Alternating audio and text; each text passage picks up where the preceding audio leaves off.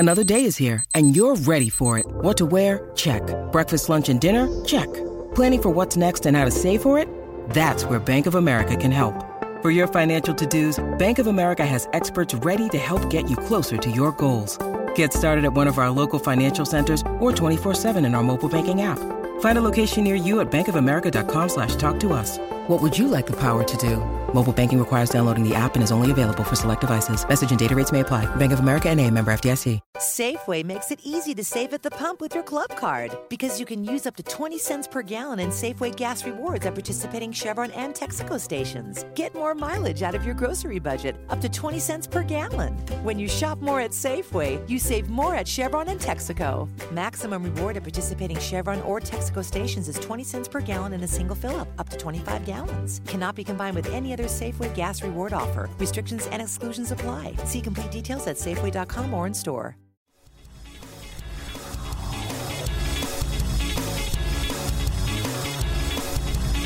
Welcome back to the Restricted Area Podcast, The Wrap. I'm your host, as always, Will Reeve. You can follow me on Twitter at Will Reeve Jr. We're going to be joined here today by a guest from About.com who covers the Blazers, Oliver Maroney. Great basketball mind. Be sure to give him a follow at O'Maroney as well, too. Head on over to bballbreakdown.com as the breakdown is back every Monday, Wednesday, and Friday. We're dropping the hottest pieces on all the biggest games. Got some of the best writers, Coach breaking down all the video footage, and of course, the Flagrant 2 podcast and the Restricted Area Podcast once a week, every single week, as well as video breakdowns from the coach. So get on over to B-Ball Breakdown and check out everything while you're listening. What we're seeing from the Golden State Warriors and Steph Curry, I know a lot of people have talked about this, and I get it. That a lot of people have really overdone this topic, but you can't really overdo something that is this historically good. Check it. The Golden State Warriors are 20-0, and Steph Curry hasn't even played in the fourth quarter in 6 of those games. Ridiculous. Steph Curry has 6 40-point games in his first 20. The first player to do that since a guy named Michael Jordan in 1996. 102 threes in his first 20 games, and no one ever has had more than 75. Kobe Bryant has 121 career games with 40 points. Never once shot a higher percentage in any of them than Steph did the other night when he went 14 of 18. What we are witnessing from the Golden State Warriors is incredible. What we're seeing from Steph Curry is ridiculous. And do you want to hear something that's even a little bit that much scarier? Danny Leroux of the Sporting News wrote a piece back in mid-November, and it's been highlighted and touched on by Amin Halhisen of ESPN and a couple of other broadcasters out there.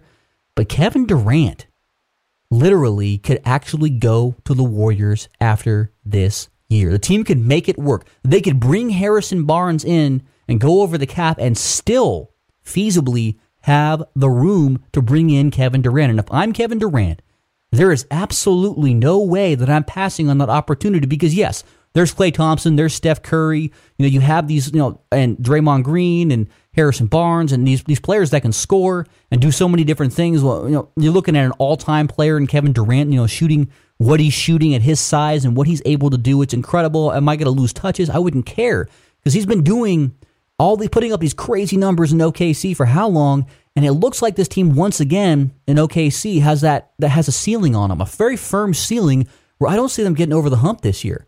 I'm not necessarily sure what the coaching change did for this offense. If you watch the offense of the Oklahoma City Thunder, last year and for the last several years with Scotty Brooks at the helm, their offense was give the ball to Russell Westbrook, let him come up court, and let him do his thing. And he'll create for other people or he'll create for himself, and that was their offense. And I'm watching the offense this year, and it's the same thing, even with the coaching change. So I'm not necessarily sure that they have the leadership or the strategy in place to be able to get over the hump. Plus, Serge Ibaka does not look like himself. I don't know what's going on there. So if I'm Kevin Durant, and I know that the Golden State Warriors can actually feasibly do this, and Danny Leroux broke it down, and they literally can, boy, wouldn't that be terrifying? Absolutely terrifying if Kevin Durant is playing on the Golden State Warriors next year with Steph Curry, Klay Thompson, Harrison Barnes, Draymond Green. My word, they wouldn't even have to give up their pieces. He breaks it down. It is terrifying. If you look at Kevin Durant's numbers, and a lot of people realize this, he is literally shooting as well as Steph Curry, right around there. He's in that 50% from the field plus, 46% from three, 90%, club from the free throw line. His PER is over 30. He is incredible. He is an incredible shooter. He's on pace to have his best season when it comes to PER and efficiency and offensive efficiency and true shooting percentage than he has in his entire career. And you're going to put that guy on the same team as Steph Curry? My word. I mean, as a basketball fan, boy, wouldn't that be fun to watch? As a Lakers fan, I would probably go crawl in a hole and about the next 5 years, because it's going to be the Golden State Warriors show. Now, that's a ways off, and right now, what the Thunder's doing, what the Golden State Warriors are doing, what the Golden State Warriors are doing as a team, it's ridiculous. And I know that a lot of people think, they haven't played that many hard teams yet, but they're 20-0. It doesn't matter they've won 20 games in a row. Every single night they go out there, they're beating the competition. And that Cleveland Cavaliers matchup on Christmas, if they don't lose before then, if you look at the road ahead of them, I don't know how you could pick against them regardless of who they're playing at this point and actually feel good about it. I don't see them necessarily losing before then unless, Steph Curry has one of those off nights that we haven't seen yet this year and goes like 1 for 14 from the field. That's going to happen at some point. It's a long season, and even the best players in the history of the game have those type of nights. And I think that when that night happens, it's going to be the night that the Warriors lose. But I don't ever count on a night like that happening with the Golden State Warriors. So they would be 28-0 going into that Christmas Day matchup. Boy, wouldn't that be fun to watch? Them go up against LeBron and the Cleveland Cavaliers 28-0. I hope that happens. I really do. Well, the New York Knicks have been a hit and miss team so far. They're fun to watch. They've been definitely fun to watch, and I've enjoyed watching Kristaps Porzingis' development. He's already growing as a player. He's only averaging 28 points right now, but early on in the season, for about the first 10 games, Coach Fisher was only playing about 24, so he's definitely getting more minutes recently, and we're starting to see more production. He's at 13.8 points right now per game and 9.3 total rebounds. So I think that Porzingis right now, who's on pace to average a couple blocks per game, and 13.8 points and 9.2 rebounds, is going to get more minutes. His production is obviously going to go up when that happens. And, we've seen it go up. And when you've seen him improve, and we've seen his confidence even get more confident, he's a confident dude. There's only a handful of players that in the history of the NBA, as rookies, have come in and averaged 15 points, 10 rebounds, and 2 blocks, going back to 1946 and 47. You might recognize some of these names. And this is who Kristaps Porzingis is on the path to be in the same conversation with. And boy, did we not see that coming. David Robinson, Tim Duncan, Shaq, Hakeem Olajuwon, Alonzo Mourning, Ralph Sampson in 83-84, Dikembe Mutombo in 1991-92. This kid is special. Look, I wrote a piece on B-Ball Insiders. Be sure to check it out a few weeks ago saying exactly that. Coach did a video breakdown that went along with it that was really, truly excellent. And I said it. This kid is special, and it's not just what he's able to do. And let's face it, none of those guys you see right there that I just listed off, none of those guys could shoot a three-pointer. They weren't three-point shooters. This kid's a three-point shooter as well, too. Now, his percentage isn't quite as sexy as you'd like it to be from three-point, but he's demonstrated that he has the range. He's got his percentage up to 33%. You could expect it to be around 38%. That's what he was averaging out in the European League. He's only going to get better. He's going to get stronger. He's going to get more comfortable. They have to sag off of him at times when he has traditional 4s and 5s on him. And look, that's going to happen. And he's a good shooter. So not only is he on pace to be in the same conversation this rookie year with those all-time great Hall of Fame players that we just listed off, he's even better than them in one area. He's a three-point shooter. He is special. If you're not watching the Knicks and you've got League Pass, go back and watch the archives. You see it. Love what I'm seeing from this kid. Not only do I love what I'm seeing when it comes to just his ability to put up numbers, his shot selection demonstrates that he is smart. He works from the elbows and at the rim mostly. That's his heaviest volume and the right baseline because he shoots a high percentage from there. He is a cerebral, smart, driven, passionate kid who is doing some things that we have hardly ever seen before. So yes, we're seeing Steph do some things we've never seen before. And we've seen, obviously, Cat's really great as a rookie. He's getting more minutes than Porzingis, but look out. Porzingis is coming because he's going to get more minutes. Don't sleep on this kid on being rookie of the year. And don't sleep on him on being potentially an all-time great. I said it 3 or 4 games into the season. You can look at a player And this is where analytics don't tell you everything. The analytics didn't tell me 3 or 4 games into the season when I wrote that piece about him being special, that Kristaps Porzingis was this special. What told me that were my eyes.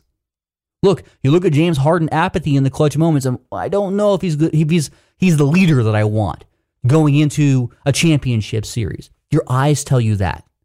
Analytics don't tell you that. You have to weigh both. So while we're here at B-Ball Breakdown, breaking everything down, giving you all the analytics, and boy, those are juicy to digest, and they're lovely to digest, do not forget about your eyes.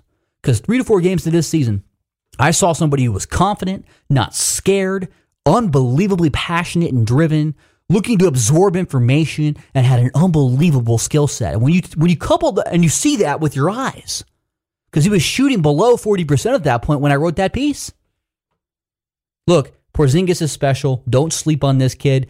If you don't have League Pass, go get it and watch him. He's fun to watch. On that note, I think that the NBA might want to charge a little bit extra to watch the Warriors, because what we're seeing from that team, we've never seen before, and we may never see again in our lifetimes. It's that special.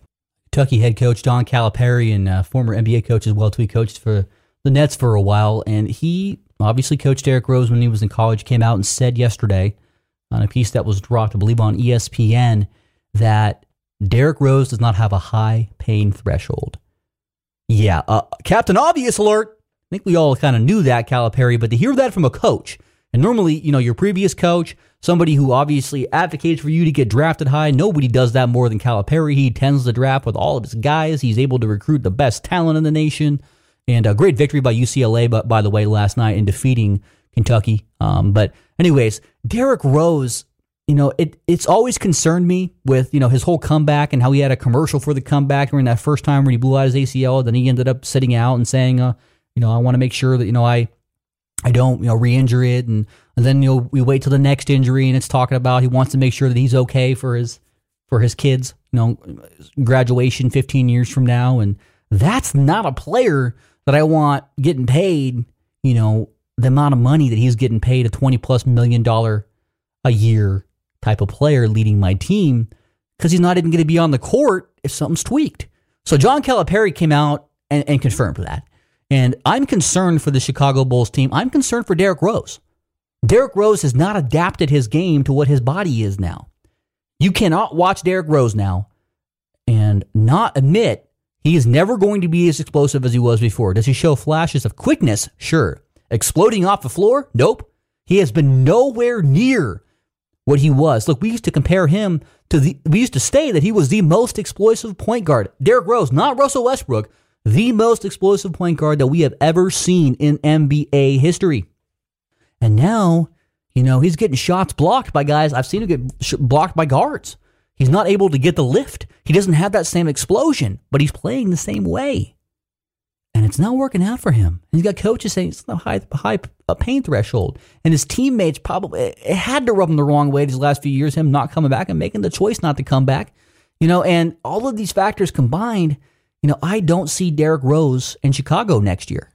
And I'm not necessarily sure who wants to take him. Look, he talked about before the season, he's looking at his next max contract. Who's going to pay Derrick Rose a max contract right now? This is Jimmy Butler's team. Chicago Bulls somehow have found their way to an 11-5 record with Derrick Rose having a lower PER than Kobe Bryant does this year. Yes, than the guy who's shooting the worst. There's only one guy in the history of the NBA that's as a rotational player that ended the season shooting worse than Kobe Bryant. His name was Woody Salisbury. It was 1960-61 for the St. Louis Hawks. Yeah, he shot 29.9%. There's one guy who has shot worse than Kobe Bryant.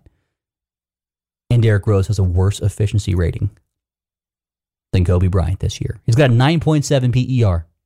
Atrocious. Andre Miller is 40 years old. He's got an above 15 PER. And as a basketball fan, you never want to root for somebody to not be able to make it back from injuries like that. But look, man, there's some people that are made for the pounding of the NBA 82-game schedule. I mean, these guys play a lot of games. And there's some bodies that just aren't made for it. And he plays a high-risk type of game. He's still going to the basket now. He can still break down a defense, but it's sad to see the state of Derrick Rose's game, having a lower PER than Kobe Bryant. That says a lot right now with the state of Kobe's game right now. And yes, Kobe's played a little bit better since he's made the announcement, but he's still, all-time worst season right now is on pace for that. It's tough to watch Derrick Rose, this version of Derrick Rose and where he's at right now. Is Oliver ready?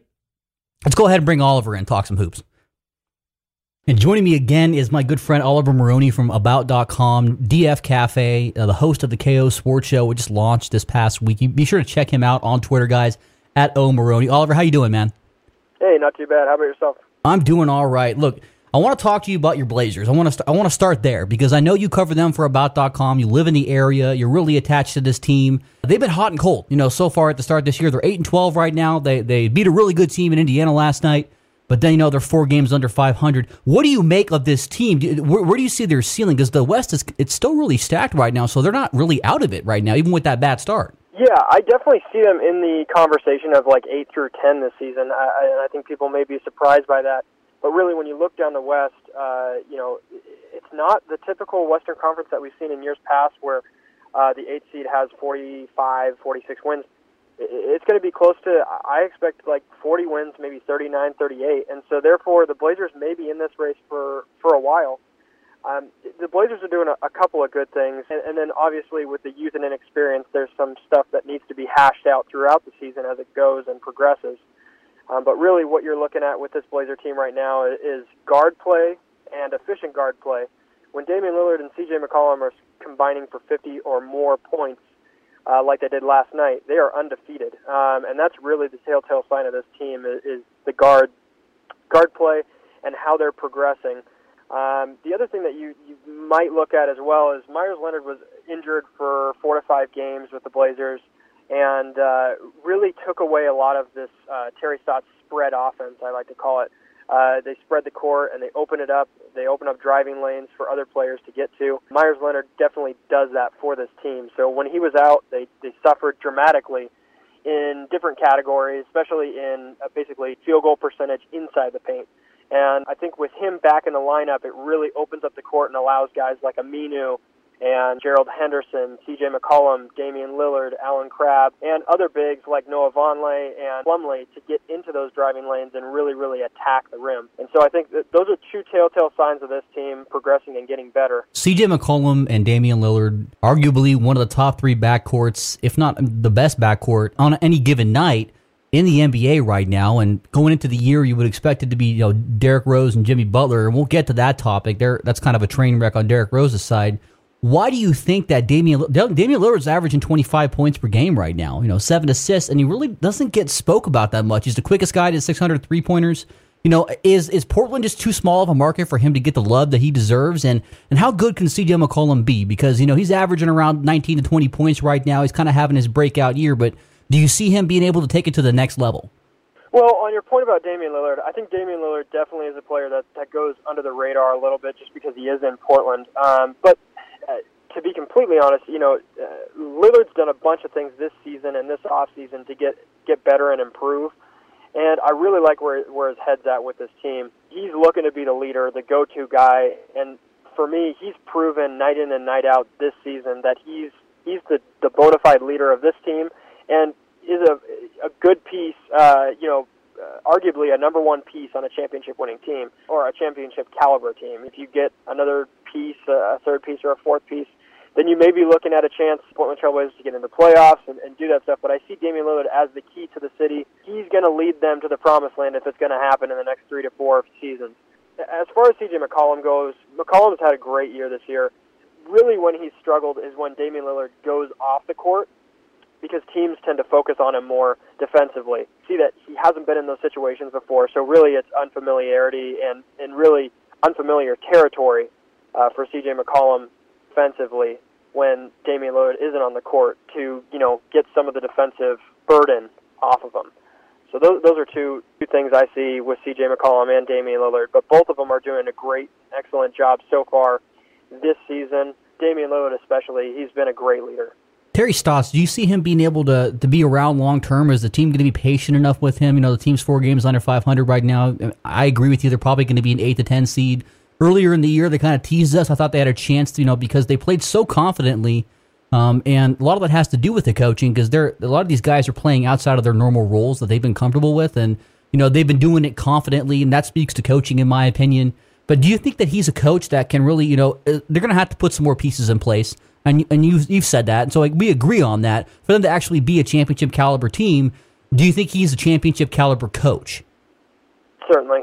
There's nothing in my mind that tells me that he's not. You look at even his first season and second season in the league, Damian Lillard gets drafted, and obviously they get a first-round win against the Houston Rockets team. They were totally unexpected to win that series. And so, you look at how he has developed players and how he's grown and matured this young group already. And it only gives me promise for later on in the season. I think they're only going to get better from here. They're a young team. Obviously, they're going to go through their ups and downs. They were up 6 or 7 points with a minute left against the Dallas Mavericks and ended up losing the game. So there is stuff like that needs to change and needs to happen, but that comes with confidence, that comes with inexperience. And so a lot of the times you see that stuff get hashed out later in the season. And really, I expect this team to have a really good push, maybe mid-January, late January, and going into the All-Star break. They could be, a team that could be on a 5 or 6 game win streak. Now, we were talking about, that's some good stuff on the Blazers, and we touched on the back rows there, the backcourt, there in Chicago. That's a 40-inch slip. I'm getting to Derrick Rose right now, and Kobe Bryant's been terrible. This year. He's had the second worst shooting season in the history of the NBA over the last 55 years. Only Woody Salisbury, 1960-61, who shot 29.9%. He played for 7 teams, so somehow he kept getting on teams. But anyways, that's the guy that shot worse than Kobe Bryant in the history of the NBA, and that's not good. And you don't really associate Kobe with that. But Kobe's got he's got a reason. He's old, so his legs aren't there, and he's a jump shooter. So he's got reasons. Derrick Rose is 27 years old. He's technically still in his prime, and he has a lower PER this year than Kobe Bryant, who's having a historically bad season. Do you expect Derrick Rose ever to bounce back? Yeah, I do expect him to bounce back. I don't know how much of a bounce back we're talking. Is it MVP or all-star caliber level, or is it just, good NBA player level? Right now his offensive efficiency is just poor, like you mentioned. His player efficiency is down. His shooting percentage is down. Really, this is Jimmy Butler's team now. I don't see it any other way. And Derrick Rose really doesn't fit. I don't think. He looks a little bit out of place in Chicago currently, and the way that Hoiberg runs his system, he could work.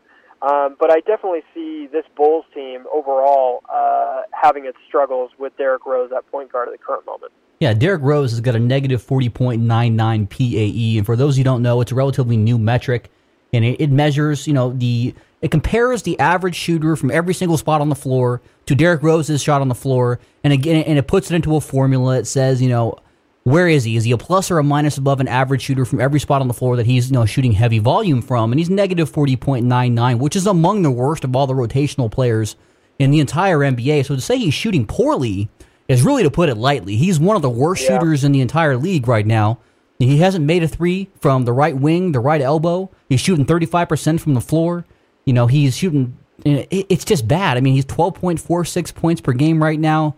He like you said, he looks out of sorts. He doesn't have the same explosion, in my opinion. And, that's, I don't know how much of that is that we can really, for a while, we all attributed, well, he doesn't want to push it 100% because look what happens every time he does that. He rolls his ankle, he hurts his knee, so maybe he's not really going full bore. But, we saw Derrick Rose doing moves like Russell Westbrook for a long time. That was the only athlete at that size that we could really compare, Russell Westbrook to. And I don't see that guy ever coming back, and I don't know if he has the skill set or he's worked on the skill set around, being super athletic and super quick and being able to get, that was his advertising campaign for Adidas was fast, And so I'm not sure that he's worked on his overall game to be able to do anything other than that.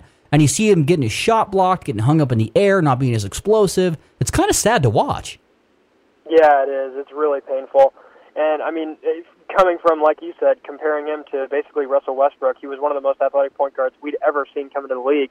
And now look at him now, he's a shell of himself. And it's painful to watch for me, especially for Bulls fans as well. People who are really hopeful about this young team at the time, 3-4 seasons ago. Tibbs comes in as a coach. He gets the mindset right. They really look like they're going to push for that, second, third seed in the East and push Cleveland or Miami to the limit. And then, obviously, he just hasn't looked the same. And I don't know if Hoiberg's really the answer for him. But really, the Bulls overall as a team, don't look like the same team as they were in years past currently. And it's funny because their defensive efficiency so far this year is better than it was last year, and their offense is actually down, which makes no sense. Makes no sense whatsoever. That's why they hired Hoiberg. Right, and Hoiberg, I like Hoiberg. I mean, you can't. I mean, just we're 20 games into the season, or not even 20 games into the season for the Bulls. They're 11-5 right now, so they're 16 games into the season, and they've got a good record. They're the number 2 seed in the East. I really don't know how they're doing it because I watched them play. It's ugly, you know, and so I think if they get the right pieces in there, they're going to be okay. And to that point, Pau Gasol has said, I believe it was yesterday morning, that he's going to opt out after this season because his next year on this contract is a player option, and he's already voiced that he's probably going to opt out. And I think that's part of again, it speaks to these pieces don't fit for what not only what Hoiberg wants to do, but as a team overall. You got an extremely inefficient point guard who doesn't look like he's got a well-rounded enough game to really make the transition to being efficient again. He's not ever going to be the same player again. You got Jimmy Butler, who's being pigeonholed basically by Derrick Rose, kind of wanted to hang on to what he was, and I think at some point as the coach, you got to say, look, this is Jimmy's team.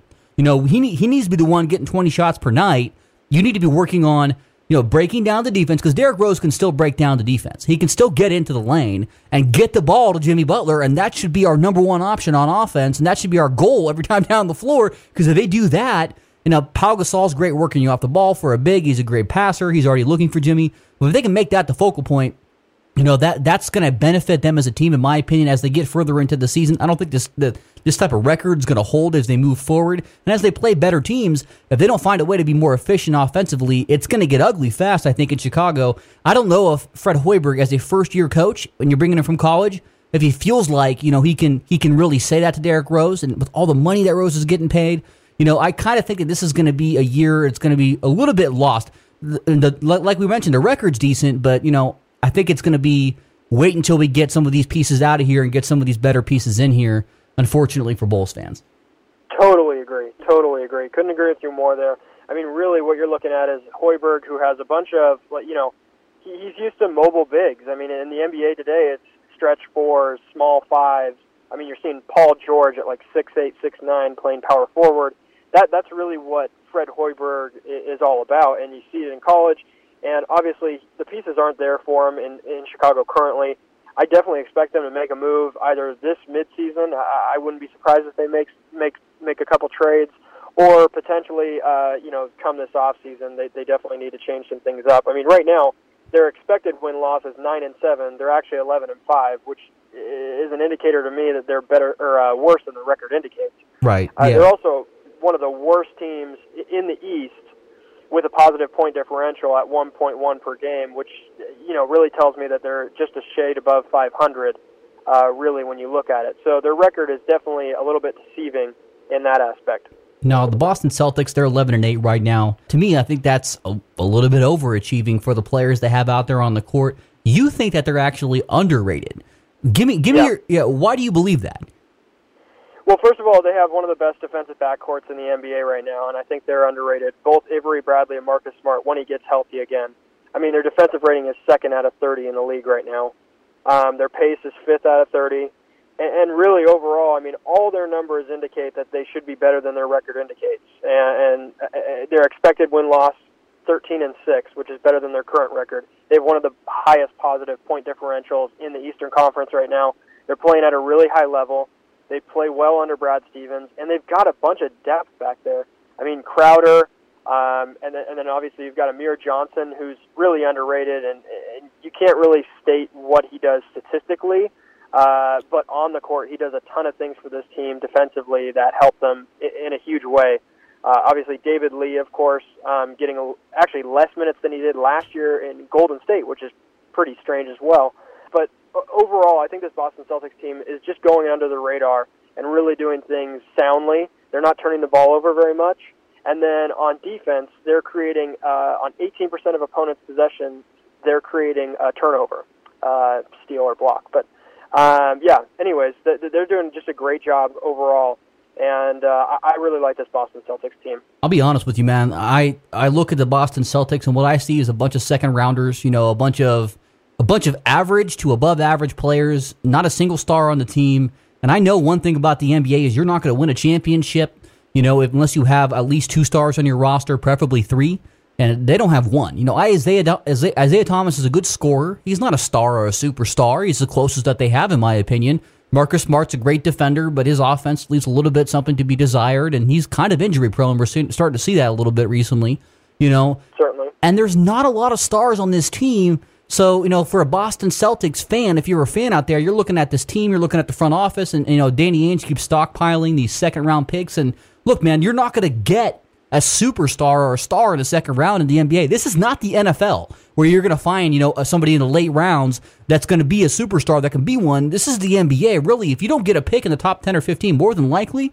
your picks are wasted. And so I think that the front office strategy needs to change. They're wasting I believe one of the best young coaches, if not the best young coach in the NBA, and maybe one of the best overall coaches in the NBA, because I think he's squeezing more, even at an 11-8 record, out of this team than what they really should be getting, because he's such a good coach.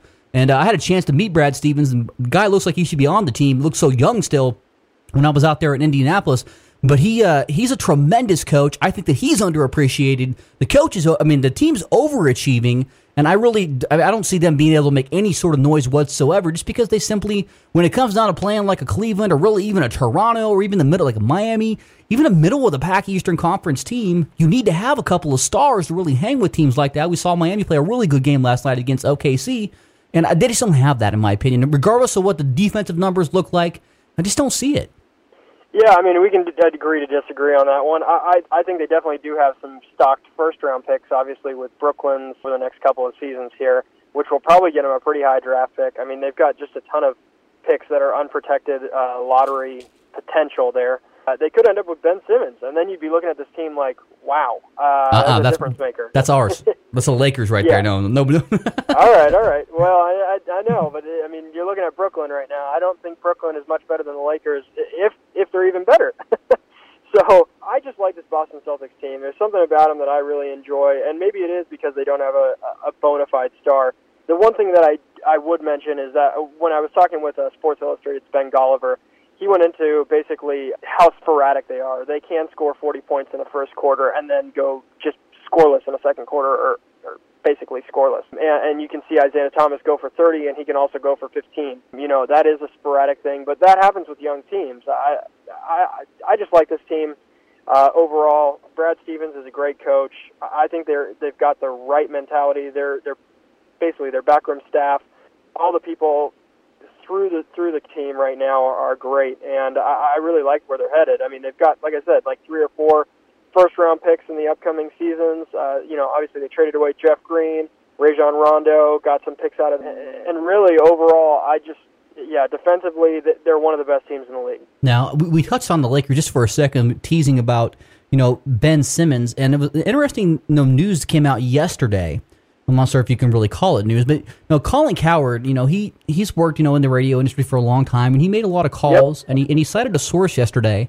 This Lakers team, they're as impatient as their fans are, and I'm a Lakers fan, and I am the first to admit that I am very impatient. So yeah. And that's kind of the culture, I believe, that when you win that much, you win, right? Yeah, that you're going to be impatient. So it was interesting. Colin said that this team is willing to part ways with all of its youth, literally Julius Randle, Larry Nance Jr., Jordan Clarkson, and D'Angelo Russell. They see D'Angelo Russell as being a star in maybe 2 years. They don't want to wait on that. Julius Randle, they're really high on. I think he has a chance to be an all-star right now on a competitive team. That's the one they'd really like to hang on to, but they're even willing to move him. So they're willing to move this entire core of young players. Is that bad or good? Oh, man. You've got to be open when you're a team in a situation like the Lakers. They've been down for a couple of years. I know that the fans are getting impatient, and that comes with any team that wins a lot of games and then goes from winning to losing. And you see it just about everywhere in any sort of sport. You're talking NFL, baseball, any of them. You see them always frantically try and make moves. I think the best thing for the Lakers to do right now is to stand pat. You can't just go out and make moves to make moves. I know that fans want to see it because obviously it makes it more entertaining, and they've got something to basically root or get behind. But really, in the scheme of things, you're just putting in patchwork. You're not going to get 3 superstars for the guys that you have on that roster now, and you don't want to wager all your future by giving up a bunch of first-round picks for one superstar or two superstars, in my opinion. And so if you can't make a move that makes sense, then I say don't do anything. Stand pat, deal with what you have, and really the one thing that I would say, if you're going to change anything, move. I know that they said it already, move Kobe to the bench, though. Really think that that's the smart thing to do. You have to get Jordan Clarkson minutes to see if he's really the option that they want to keep, and that's what you really have to do in this league. I mean, you see it with the Blazers, you see it with Utah Jazz, you see it with a bunch of other teams where if you have a veteran player and you already know what he's capable of. So now you've got to go back and basically look at the rest of the roster and see what you don't know yet. And if you can play those guys 30, 40 games at the end of the season or latter stages of the season and see what you have with them, it gives you a better indication, first of all, of what they're going to be like next season and seasons moving forward. And then also it gives other teams indications of, hey, this player could really be a good pick. Let's try and see if we can make a move for him.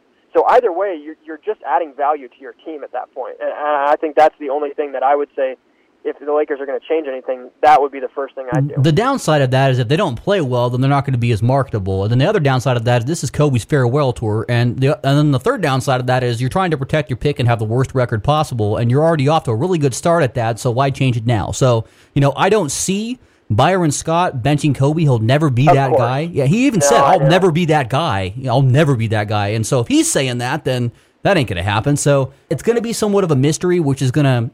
It's going to leave the marketability of these players to other teams. And plus, here's the thing that I really terrifies me is I'm terrified of Jim Buss doing anything. If his idea is to move the youth, I don't trust him to get the proper amount of value for anybody because I don't think he knows what he's doing. As a Lakers fan, I agree with you. Stand pat, stay the course. You're already on a terrible path. It's going to protect the pick. Maybe you'll land Ben Simmons that way.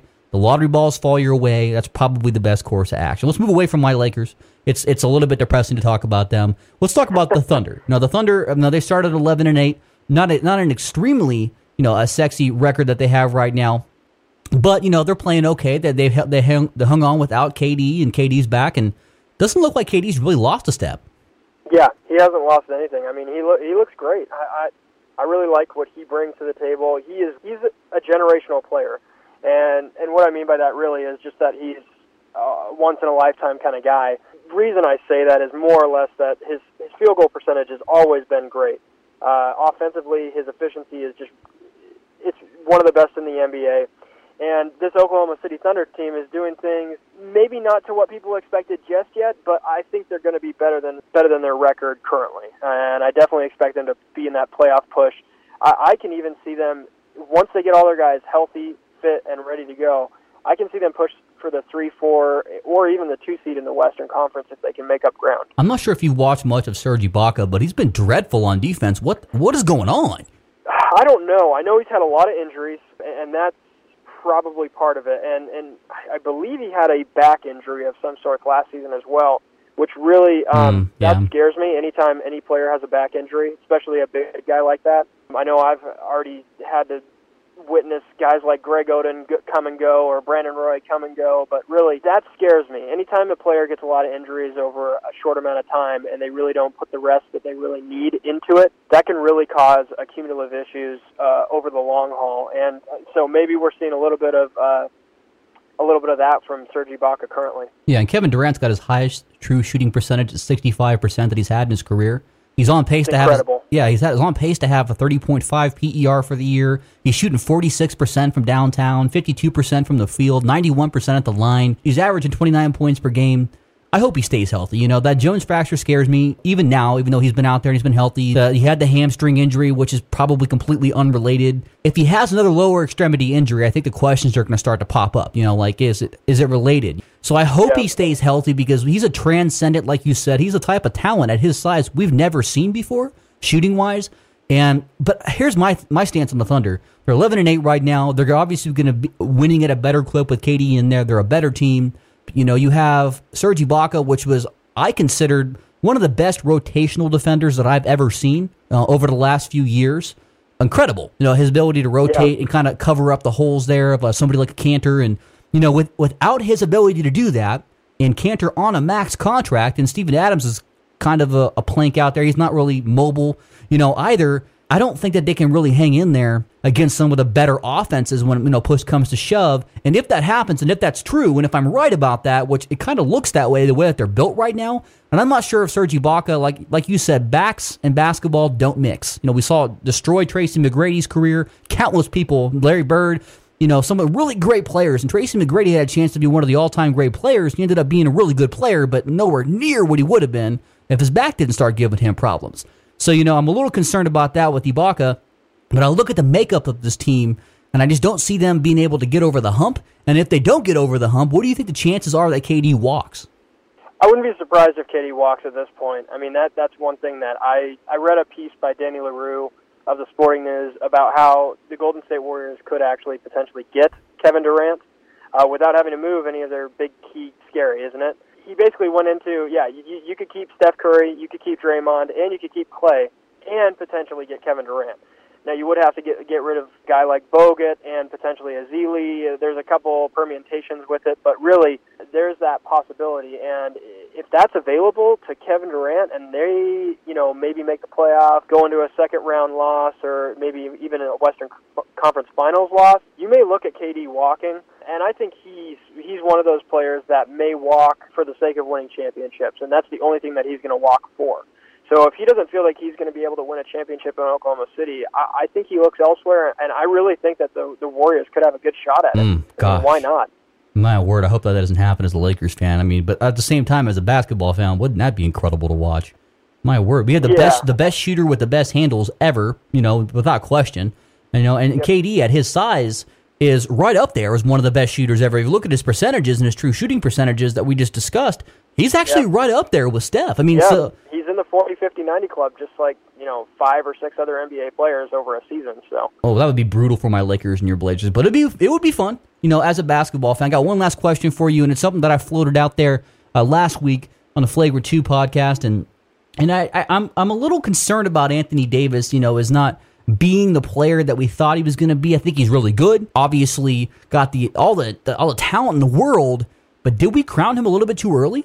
I think we may have crowned him a little bit too early, but the Pelicans don't have anyone around him. And when you don't have anybody around you to play ball with, it's going to be difficult for you to create and make opportunities for yourself, especially when teams know you're the only guy to go to. Ish Smith is like their saving grace right now, and we're sitting here looking at this Pelican team. Ish Smith isn't the answer, sorry. But, you look at the rest of the roster, it's just, right now, they're just riddled with injuries. Alvin Gentry doesn't seem to have a grip on what he wants to do with this team or how he wants to move guys rotationally in and out. And I think they will get on to winning ways when they get Tyreek back. And I think he played his first game the other night, Yeah, like when they get Tyreek fully healthy, let's say that, because really he's still going to have to play a couple games before he gets minutes like you need him to be getting minutes. So, it's just a difficult, tricky situation with Anthony Davis right now.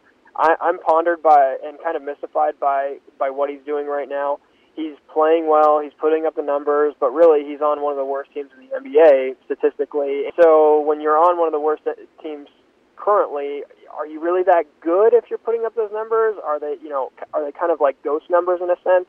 But I think we may have crowned him a little bit too early as like an MVP caliber player. Can he get there? Of course. He's got all the size and all the capability, skill, and length. Everything that you want in a center or big in this league right now, he is.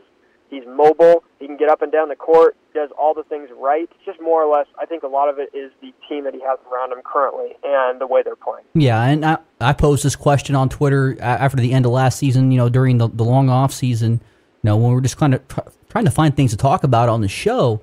And you go into legendary status and all-time greats, and then you also talk about projections. And I put out there, when does Anthony Davis overtake LeBron James as, the best player on the planet? And, I didn't even give Steph Curry enough due in that. And Steph Curry is, you can make a case that he's the most improved player as well. And there's no doubt, he's the MVP. So that's my bad on that anyways. But, Anthony Davis, we were talking about him like that, and there was a heavy discussion, on my timeline about it. And a lot of people thought that it was going to happen in a year or so, and I'm not so sure now. And the league is going away from a lot of this, the big man play winning you championships in a case.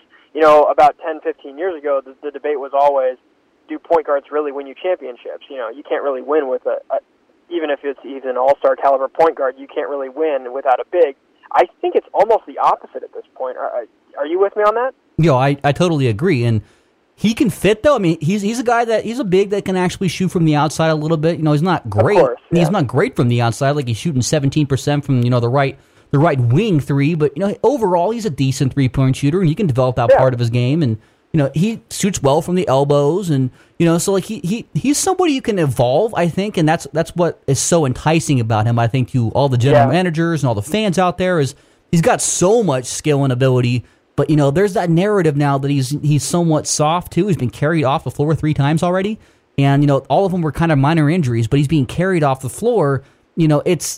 I've never seen that before in a single season by anybody. I don't know. I think I'd give it another year or so before I start to say he's completely overrated, because he's certainly got all the skills. But there's some scary narratives that are starting to build as far as him being able to get to that MVP caliber type of a candidate. Yeah, and he's shown a lot of the wrong signs, I guess you could say, facial expression-wise and emotionally. It seems like he doesn't seem fully in tune with the game. He doesn't seem fully happy.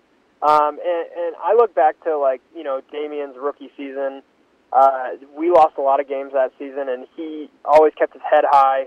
He's just a true competitor. And so I think a lot of it in the NBA is emotions and, your mentality and how you deal with that, your confidence. And I think maybe we may have crowned him a little bit too early in that front as well.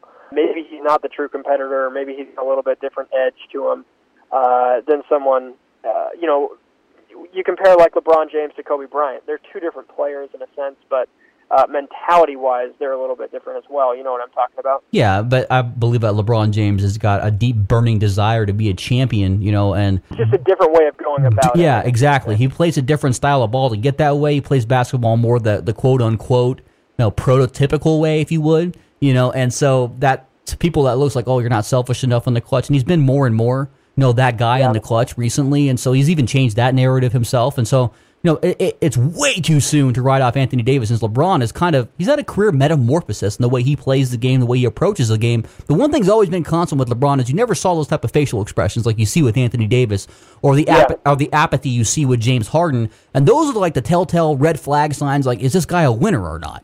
Can he be that number one option? Yeah. Yep. Really good stuff, Oliver. It's always great to have you on the show. Appreciate you doing it. We'll have to do this again sometime. Enjoy the rest of your day, bud. Certainly. You too.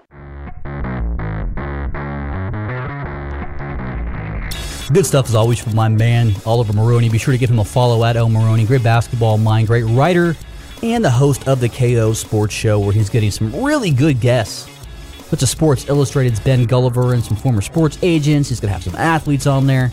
Great guy. Be sure to give him a follow. Give Coach a follow at B-Ball Breakdown, and be sure to subscribe to the podcast on iTunes. Just search up B-Ball Breakdown on iTunes. We're going to be having shows dropping multiple times a week. We're bringing on some of our own writers and some surprise guests coming up as well, too. Thanks again for joining us here on the Restricted Area Podcast, The Wrap. I'm your host, as always, Will Reeve. You can follow me on Twitter at Will Reeve Jr. Until next time, that's a wrap, ladies and gentlemen. When you don't go to Geico.com, car insurance can be confusing. Like Swedish techno confusing. Bark, bark, meow, meow. Dance with me, purple cow. Bark, bark, meow, meow. Ooh, you lovely cow. Geico makes it easy. With 24/7 access, all you have to do is go to Geico.com and you could save money on car insurance. It just makes sense. Unlike, Dance with me, purple cow. I like your moves.